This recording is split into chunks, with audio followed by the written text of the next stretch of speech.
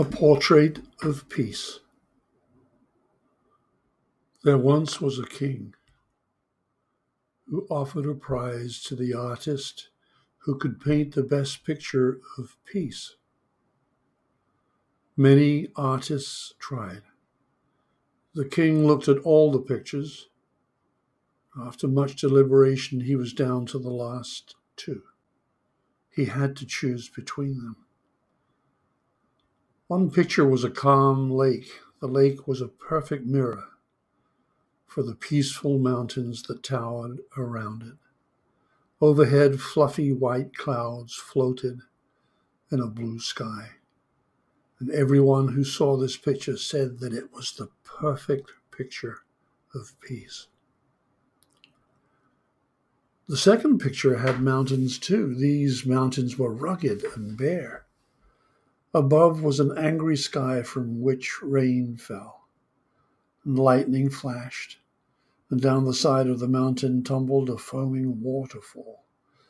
This did not appear to be a peaceful place at all.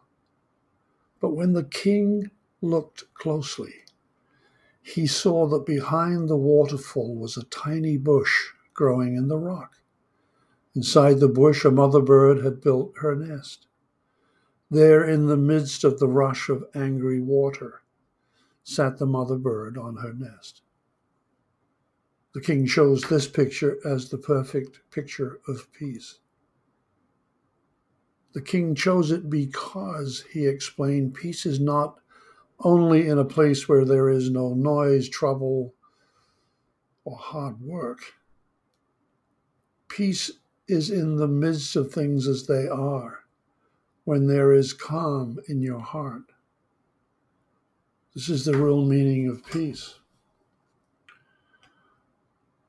It's hard to know in times of travail, in times of trouble, that there is a place within you that is of a love that is beyond your wildest dreams, that lays at the heart of all of us. May you find that peace now.